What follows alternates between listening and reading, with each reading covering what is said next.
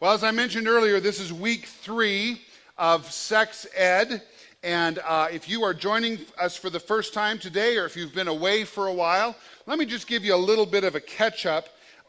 We've got a theme that we've been talking about for the last 2 weeks, and we'll talk about this same thing today, and next week will be the last message in this series. In fact, next week we're talking about what single people need to know about sex. But our theme has been this, and if you're taking notes this morning, you can jot this down, or I don't remember if I left blanks on your sheet. But our theme is this, very simply: great sex that honors God starts with your mind. And so we've been talking about what you need to know, what you need to think about, how you need to orient your brain in order to have a great sex life.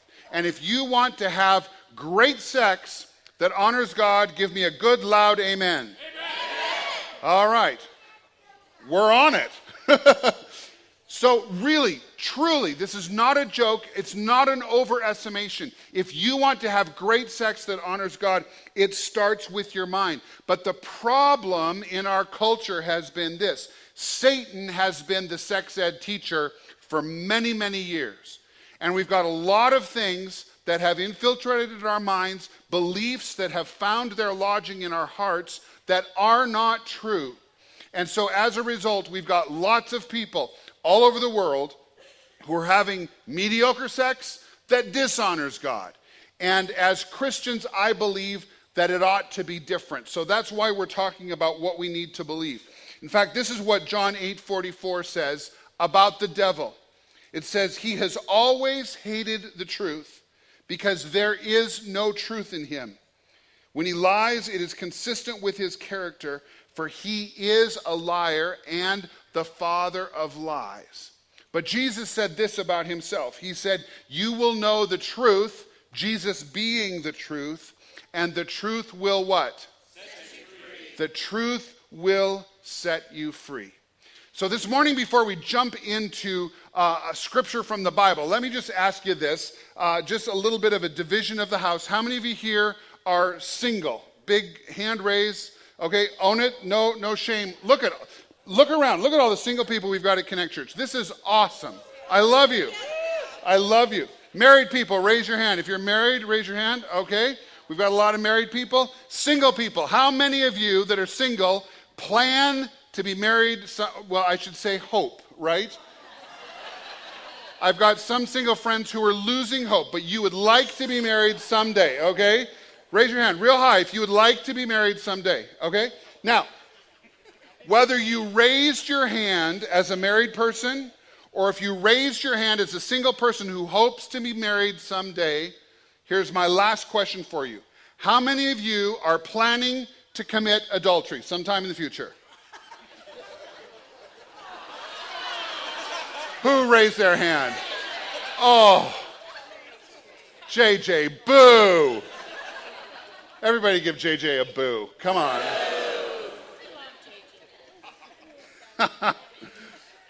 I think it was a joke. It was a joke, right, JJ? All right. He just always has to be contrary. That was significant, though. We've got 150 or so people in this room, right? Maybe more. And of all of you that raised your hand saying you're either married or you hope to be married someday, we only had one who raised his hand as a joke and said that he was planning on committing adultery. However, this is how sly the devil is. Studies show that over 50% of men and 42% of women will commit adultery in their lives. 50% of men, 42% of women will commit adultery sometime in their lives. And here's the thing that I believe about this. I believe that the vast majority of those people never planned on committing adultery. Even if I were talking to groups of married and single people that were not Christians, I bet very few of them would say they planned it. But the problem is the devil, who's our sex education teacher out in the world, is very tricky. He's very crafty. And here's his main strategy. You can write this down. the devil wants you to believe that you are missing out.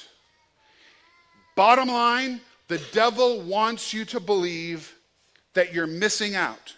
And if you're missing out, he's going to put circumstances in your path. He's going to put opportunities for you to develop relationships. And he's going to lead you down this tricky path to lead you into adultery. And as a result, it's very questionable whether or not your marriage can survive that kind of trauma. And that's what we're going to be talking about today. If you've got your Bibles this morning, you could turn with me to Proverbs chapter 5.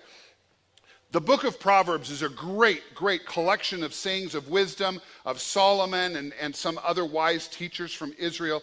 But Proverbs chapter 5 in particular deals with adultery. That's what the whole chapter is about. And we're going to just camp out in Proverbs chapter 5 this week. All of the scriptures will be up on the screen today, but you can certainly follow along in your Bibles or on your electronic devices if you want to. I want to start with verse 3 in Proverbs chapter 5. It's already up there on the screen, and I want you to hear this, talking about people who commit adultery. Proverbs 5 verse 3 says, "For the lips of the adulterous woman drip honey, and her speech is smoother than oil." Would you just read that verse out loud with me? Read it with me, would you? "For the lips of the adulterous woman drip honey, and her speech is smoother than oil." What does that mean? I don't think that the writer of this chapter necessarily wanted to pick on women or say that women are more responsible for adultery than men. I think it goes both ways. This could talk about men or women. But when it says that the adulterous woman drips honey from her lips and her speech is smoother than oil, what it means is that the person that comes to tempt you is a smooth talker, right? The person that comes to tempt you, even if it's the devil himself, what it's talking about is there's a smoothness, there's a seductiveness, there is a way of arousing to desire that is tricky and could cut you off at the knees if you're not aware, and if you're not thinking right, and if you're not on guard against the person through whom this kind of temptation could come. Now, the devil attacks us in our minds. We've talked about this the last couple of weeks. And when it comes to adultery and marital infidelity, it's so true of what happens in your brain. You see, what happens in marriage is a lot of times you may get a little bored in your marriage, or something may change in your marriage over time. Maybe your spouse has put on a few pounds or whatever it is, and you start mingling with members of the opposite sex, and all of a sudden you find somebody that for whatever reason appears to be more appealing than the person that you're married to, and all of a sudden something shifts in your mind and you start looking at somebody other than your spouse. Or maybe you've become bored with your sex life in your marriage. And you just feel like it's just always the same, nothing ever changes, there's no excitement, there's no spice, and so you become bored, and all of a sudden your mind starts thinking, well, maybe if I checked out some pornographic videos, or maybe if I engaged with another person, it would bring that excitement into my life that I'm lacking in my marriage. Or maybe you've lost your emotional connection with your spouse and you start thinking, boy, I just don't feel like my husband is taking care of me, or I don't feel like my wife is really attending to my emotional needs. I'm frustrated because I don't have this emotional connection. The romance has gone out of my relationship. And so I start looking at other women or other men other than the person I'm married to. You see, the lips of the adulterous woman drip honey, and her speech is smoother than oil. It's tricky. But what I want you to know this morning is that you have a choice. And Proverbs chapter 5 lays it out really clearly for us, and we're going to look at 3 verses in particular in the next few minutes that talk about the choice we have. And so I want to have us scan down, if you've got your Bibles open, down to verse 18, and I want us to look at the first choice we have when it comes to our sexual relationship within marriage. So verse 18 and 19 of Proverbs chapter 5 reads this way. Here we go. You ready? Buckle your seatbelts because this is hot stuff. Okay? Verse 18 says this, let your wife be a fountain of blessing for you. Rejoice in the wife of your youth. She's a loving deer, a graceful doe. Let her breasts satisfy you always. May the Lord bring blessing to the reading of his word.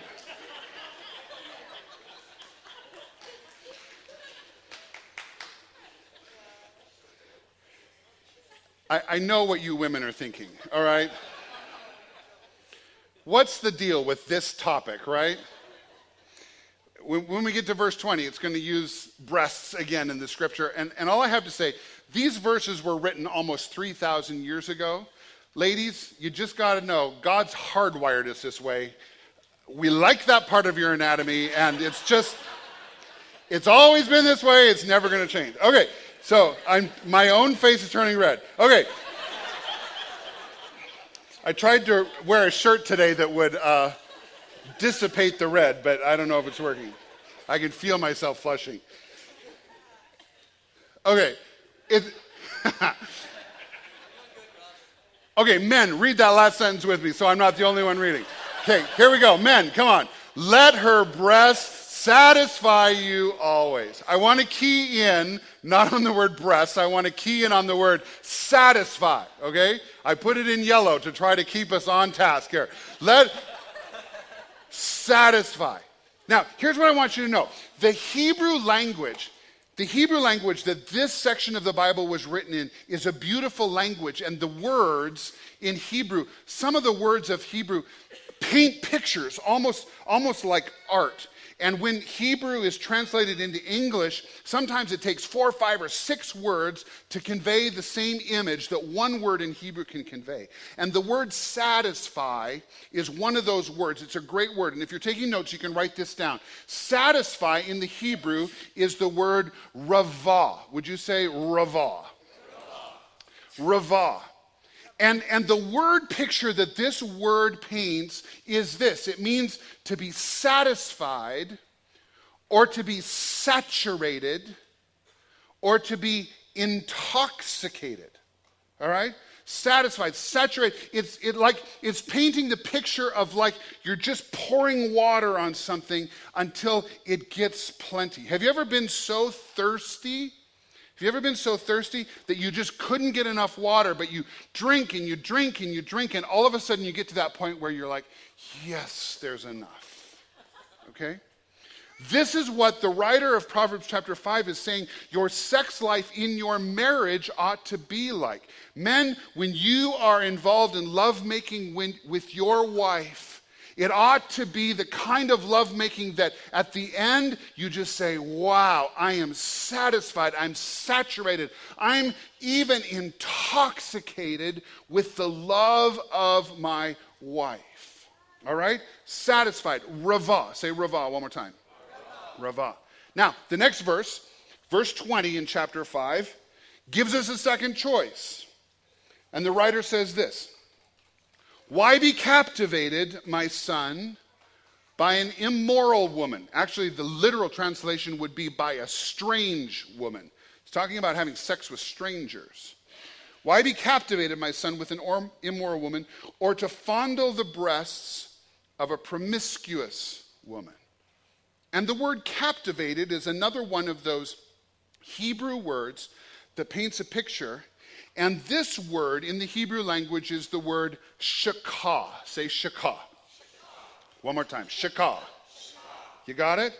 Captivated. And the word picture that this one is painting means this. It means to swerve, to meander in drunkenness, or to be devoured. Now, do you hear the difference between ravah, the satisfying, saturating relationship in marriage, or shakah, having sex with someone you're not married to, adultery, in which you become captured, you become devoured, you're swerving through life, and what it's really describing is that you're coming to a point of total disaster in your life. And what I believe that the writer of Proverbs is teaching us is that if we choose the path of adultery, if we swerve into that area, we are choosing to fall into a trap that will capture us and devour us instead of bringing the blessing and the satisfaction that God intends sexual relationship within marriage to have. And this is what I want you to know. Satan wants you to be devoured. Satan wants you to be devoured. Do you remember the verse that we read 2 weeks ago? If you were here, it said that Satan is roaming about like a roaring lion, seeking who he may devour. And in our culture, I think a lot of times we have dismissed the notion of Satan or the devil, thinking it's kind of like Santa Claus and the Tooth Fairy. He's just kind of this mythological figure. I want you to know today, he's not a mythological creature. He's out to destroy you. He is out to devour you. And one of the ways he will do that is by enticing you to engage in an adulterous relationship. That's one of his strategies, and it will destroy you. Now, one of the things that can happen sometimes in church environments is we can become very focused on the physical act of adultery. But what Jesus taught was that even lust can be something that captivates us and devours us. Jesus said that if a man looks on a woman with adultery in his heart, he has already committed the act. This is one of the reasons why pornography is so destructive, is because it captivates our minds, it devours us, and although we may not have crossed a line physically, even on an emotional plane, we have become shakah, devoured and captured, captivated by the allure of an adulterous woman or a man. Let me illustrate it to you this way. If you can just imagine a man who goes into his prayer room or his prayer closet, which is kind of a biblical term. In my house, it's a prayer chair. I have a little chair that I call my prayer chair. That's where I read my Bible. It's where I pray, and I try to spend some time every day sitting in that prayer chair and spending some time with God. Imagine a man who goes and sits in his prayer chair or in his prayer closet and spends an hour reading the Bible, praying, spending time in the presence of God. What's he going to be like when he comes out of that hour of communion with God? What's he going to be like? He's going to be peaceful. He's going to be joyful. He's going to have read something in God's word that changes the way he thinks. He's going to come out. He's going to say, wow, I need to be a better husband. I need to serve my wife today. I just want to love her, be a godly husband. I'm going to go in the backyard and clean up dog poop. I'm going to be super husband, right? Dwight is shaking his head no. That's never happened to you? Not cleaning dog poop. All right. But you understand what I'm saying, right? That when we spend an hour in the presence of the Lord, it just naturally causes us to care deeply for other people. It changes us, changes the way we think. But if this same man were to go and spend an hour sitting in front of a computer looking at pornography and just clicking from image to image to image, what's going to happen when he comes out of that room? He's going to have one thing on his mind. It's going to be satisfying himself. And this is one of the things that happens with pornography in particular, is it turns us into selfish, self-consumed, destructive people. It changes the way we view women. It changes the way we view society as a whole. And it's this matter of shakah. We're captivated. We're devoured. And we don't become better people. We become selfish pigs. Have you paid attention to the news on the MSU campus about this pornography movie that the student union was going to play in the Procrastinator Theater towards the end of the campus? I've read some of that, and Patrick sent a link to me this week alerting me to that news. And the student union decided to pull that movie and show Star Wars instead, and I think that's a much better decision. But there's some students that are insisting that they show this pornographic movie in a public forum. And it was interesting, one of the news items that I read mentioned that the star of this particular film has said that every time a person watches that movie, they are witnessing her being raped because she was forced to perform that movie with a gun pointed at her head. And listen, Satan would like us to believe that porn is awesome. We talked about that last week. Or at the very least, Satan would like us to believe that porn is victimless. Nobody gets hurt. Nothing could be farther from the truth. The people that are in those films are being exploited, and when we watch them, we travel down the road of shakah. We're being captivated and devoured by those images. And I want to encourage you in changing the way you think. It's not always just about the act, it's also about what happens in your mind. You with me? That would be a good place for a good hearty amen. I hate it when I have to coach you, but sometimes, whatever.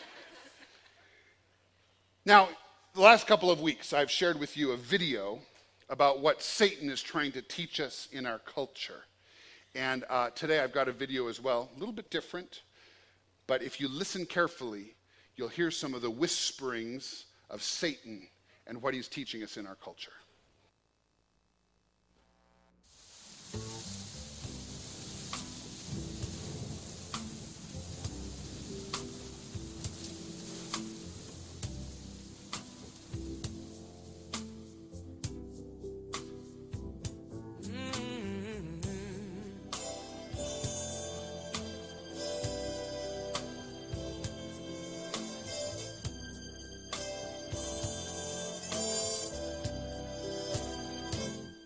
And Mrs. Jones,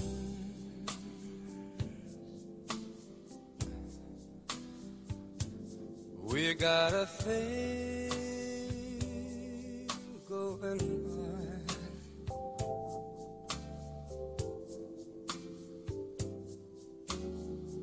We both know that it's wrong, but it's much too strong to let it go now.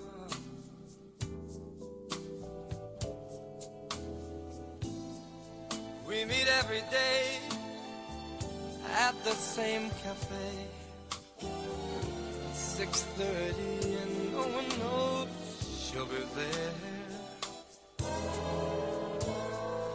Holding hands, making all kinds of plans, while the jukebox plays our favorite song.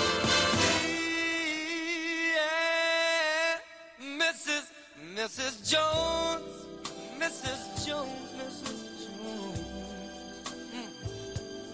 we got a thing going on.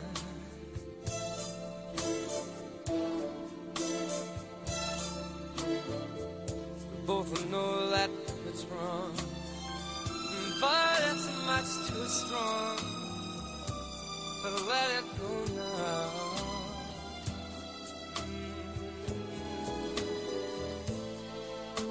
Gotta be extra careful that we don't build our hopes up too high, 'cause she's got her own obligations, and so do I.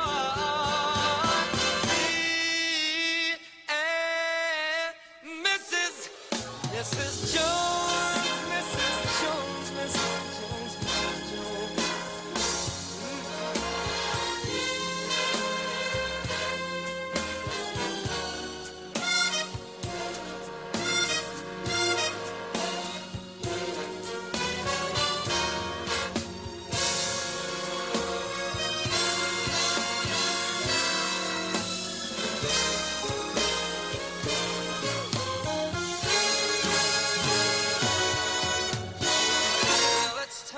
for us to believe in.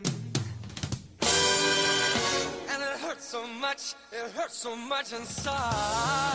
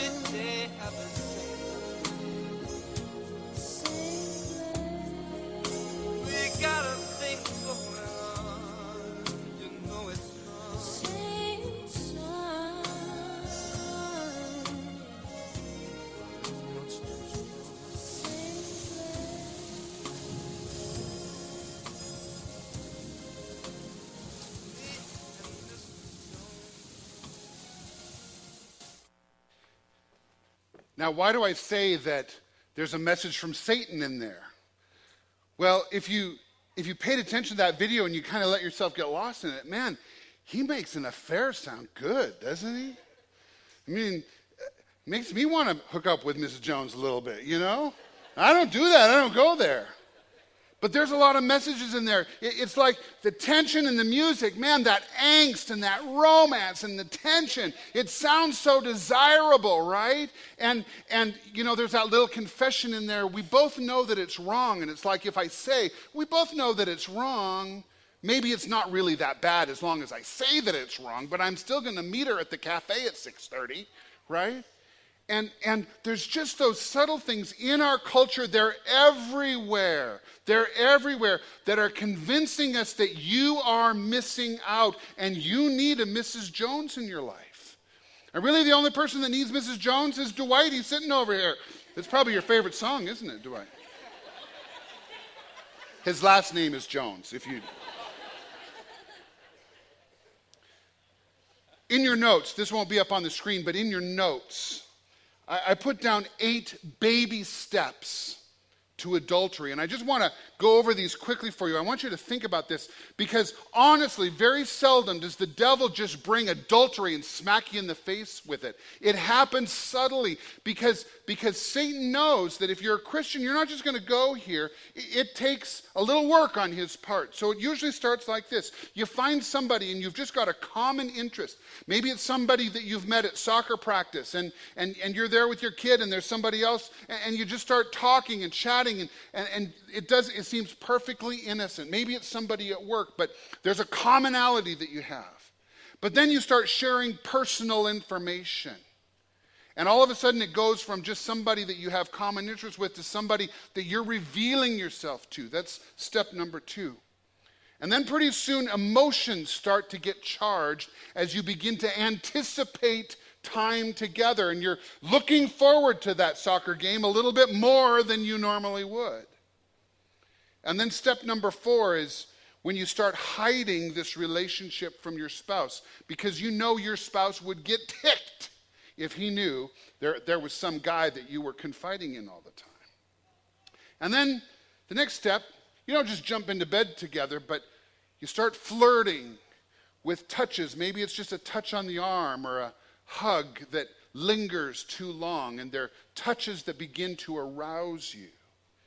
And then number 6, you begin to invent excuses to call or to meet. You don't really have a good reason, but you're inventing reasons.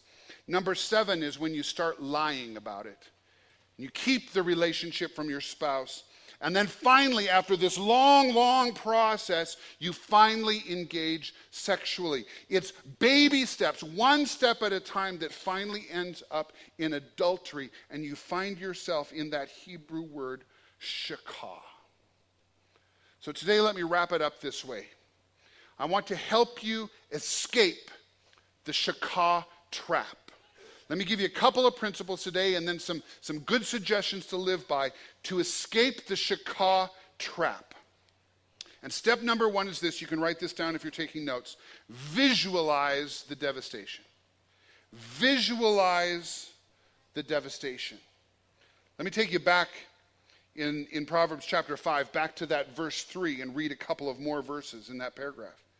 The writer says, the lips of the immoral woman are as sweet as honey, and her mouth is smoother than oil, but in the end, she is as bitter as poison, as dangerous as a double-edged sword.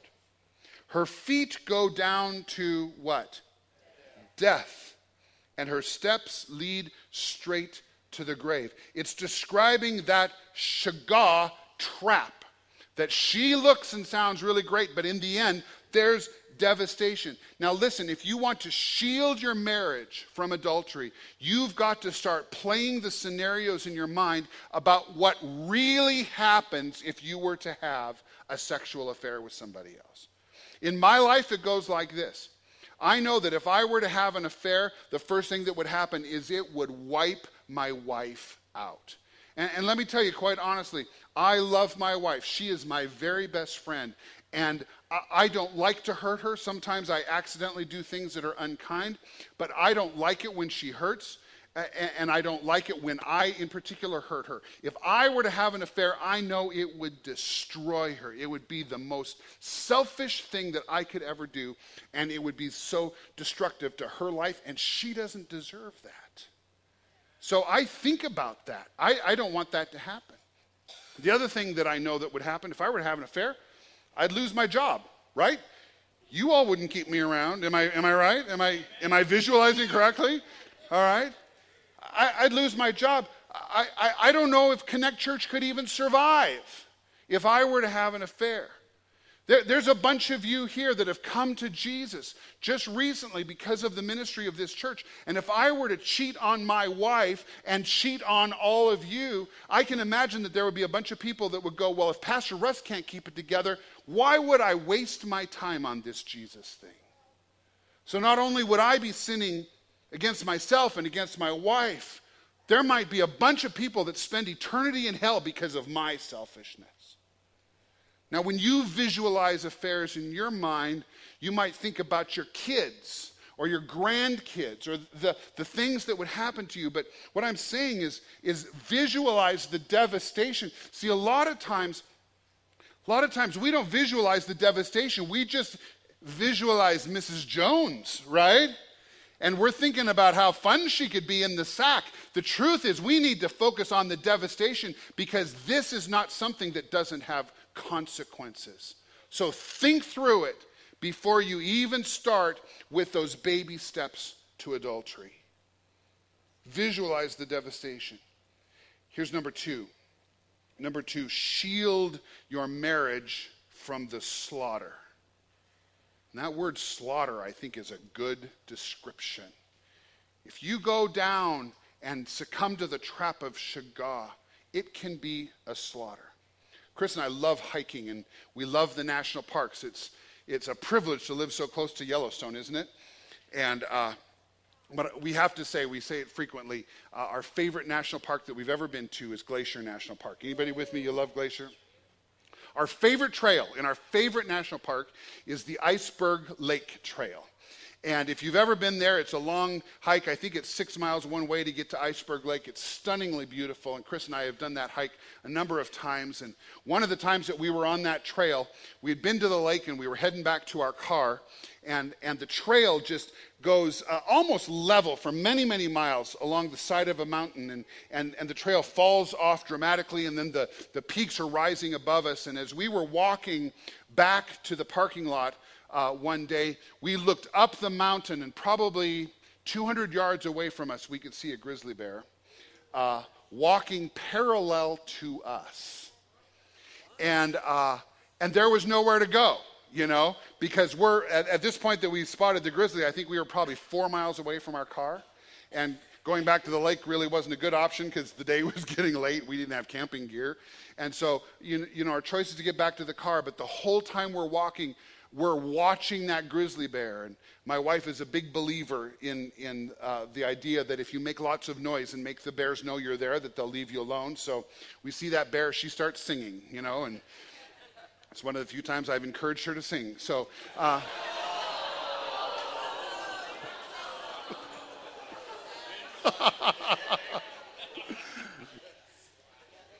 oh, I'm so fired, huh? Thank you. Visualize the devastation. I should have thought that one through.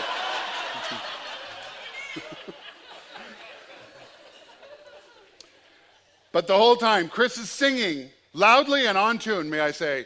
And she's singing and we're walking faster and faster. And we know that you're never supposed to run from a grizzly, right? So we start talking. Okay, if that grizzly comes down the mountain, what are we going to do? How are we going to protect ourselves? And we're thinking about, the crouch thing and make sure that you get your pack so that it protects you and all that kind of stuff. And we're just making the plans. And thankfully, we got to the end of the trail and the grizzly left us alone. But I'm thinking to myself, what am I going to do to protect myself? What am I going to do to protect my wife if that grizzly should charge? All right? Same thing in your marriage. You've got to make a plan for how you're going to shield yourself from adultery. Proverbs 5:8 says this, very simply, stay away from the adulteress. Just stay away from her. Don't go near the door of her house. So to wrap this up, can I just give you some good suggestions for how to live your life to shield your marriage from adultery? Here's the first one. Never be alone with the opposite sex. Never be alone with the opposite sex unless it's your partner, unless it's your spouse. This is just a good way to live your life. Because if you're not alone with people of the opposite sex, you're never going to be tempted to do something inappropriate. When Chris and I were engaged even, we tried really hard to make sure that there were always people around us. When she was living in Idaho, I was in Montana. When she would come to visit me, or I went to visit with her, we would stay in other people's homes. She never stayed in my home. She didn't even stay in my parents' home. She just stayed with somebody else to make sure that we weren't tempted to do something inappropriate. And it's just a good way to live your life, even if it's not somebody you're romantically involved with. Don't be alone. Stay in public. Keep other people around you. Don't be alone. It's a good habit. Sometimes it's a lot of work to live your life that way. But let me tell you, it's smart. It's smart. Here's the second one. Choose to never discuss your marriage with somebody of the opposite sex. Don't discuss your marriage with somebody of the opposite sex, especially if you're having trouble. Find a good friend you can confide in. Go to your small group leader. Go to somebody in your spiritual community of the same sex and talk to them about what's going on in your marriage. If you need help, get help, but don't choose some dude at your office that you could fall into temptation with, okay? Don't do it. Thirdly, don't hang around in the wrong environments. Don't hang around in the wrong environments. I don't know what that looks like for you, but I know what it looks like for me. I know what puts me into temptation's path. I don't go there. And you need to make those choices too, even if you think it's fun. I'll tell you what, I can't even count the number of couples Chris and I have counseled. And one of the partners says, I just like to go out with the guys.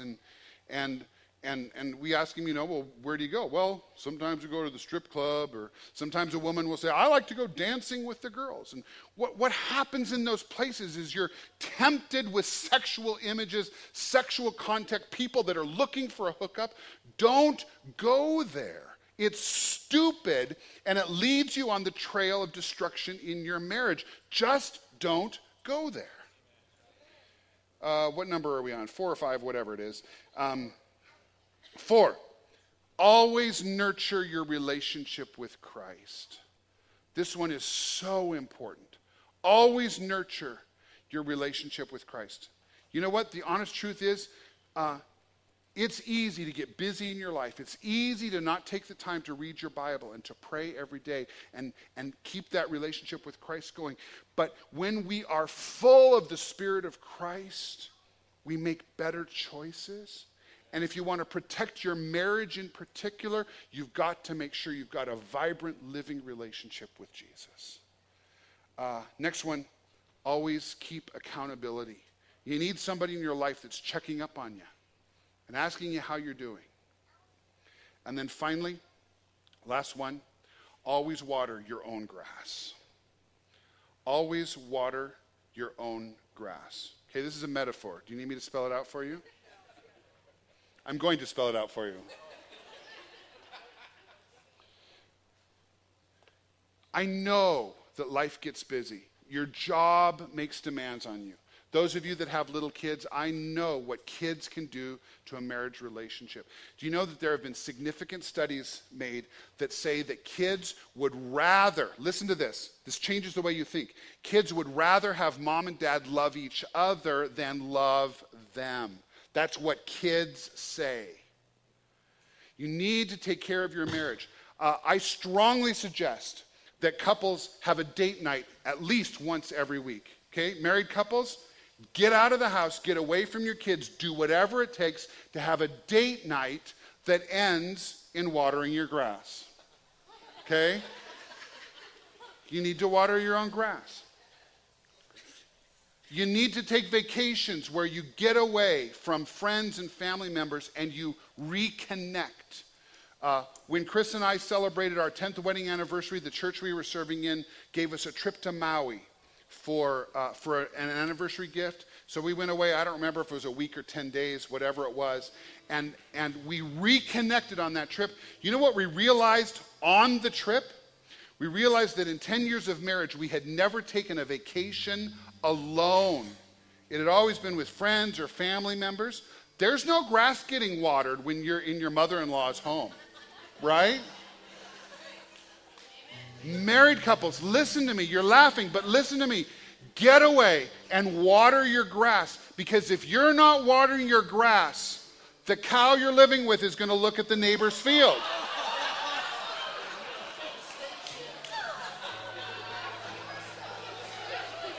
I was not referring to my cow. No.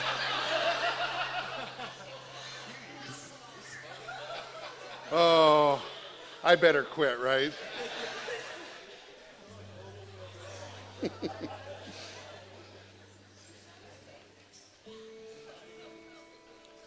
Let's wrap this up and then we're going to sing. I think you got a little bit more on your notes, don't you? Okay.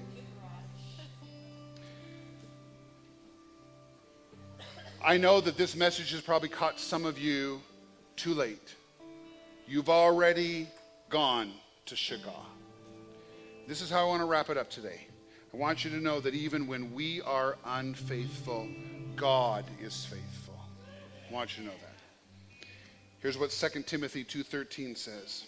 If we are unfaithful, God remains faithful, for he cannot deny who he is. And I've painted a pretty bleary picture of adultery, and I hope that I'm getting through to some of you that maybe you're on that slippery slope, because it can destroy you. But I also know, I know a bunch of couples that have been healed from the devastation of adultery. If you've already been there and you're still with your spouse, I want you to know Jesus can put it back together. He can heal you. If you're struggling with guilt because of sin, I want you to know Jesus can forgive you and transform you. And it's not the end of the story for you. Jesus is faithful. He's faithful. We're going to pray in just a moment. But why don't you put your things aside and stand and sing with Vic as she leads us in a beautiful worship song, and then we'll end the service in giving and in prayer together. Worthy is the Lamb.